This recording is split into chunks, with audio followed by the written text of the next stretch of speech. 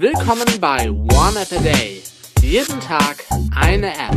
iOS, Mac, Android, Windows Phone 7, Memo und mehr.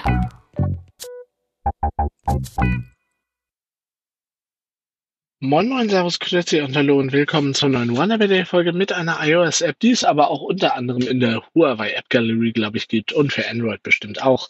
Die Rede ist von Organic Maps Offline Hike&Bike.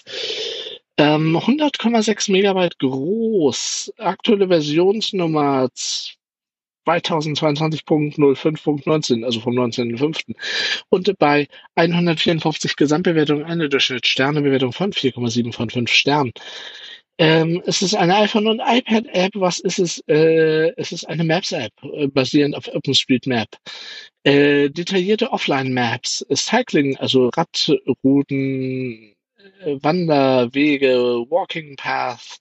Es gibt Turn-by-Turn Navigation, entweder fürs Laufen, Fahrradfahren oder Car Navigation, also mit dem Auto navigieren.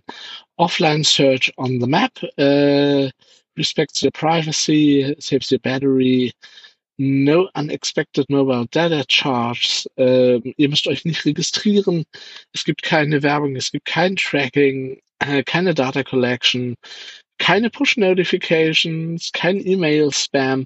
Wenn man das jetzt alles so glauben möchte, allerdings habe ich oder nutze ich die App schon eine Weile und habe in der Tat, also weder musste man sich registrieren, noch ist irgendetwas negativ aufgefallen. OpenStreetMap-Material sieht meiner Meinung nach immer nicht ganz so hübsch aus wie zum Beispiel Google Maps, aber sehr, gerade auf dem Land, irgendwie ja total ausführlich und umfangreich und Organic Maps hört sich gut an, sieht wirklich gut aus und verrichtet einfach sowohl bei mir auf dem iPhone als auch in der Android echt gut den Dienst. Da gibt es überhaupt nichts dran auszusetzen. Ich sage vielen Dank fürs Zuhören, tschüss, bis zum nächsten Mal und natürlich und selbstverständlich ciao und bye bye.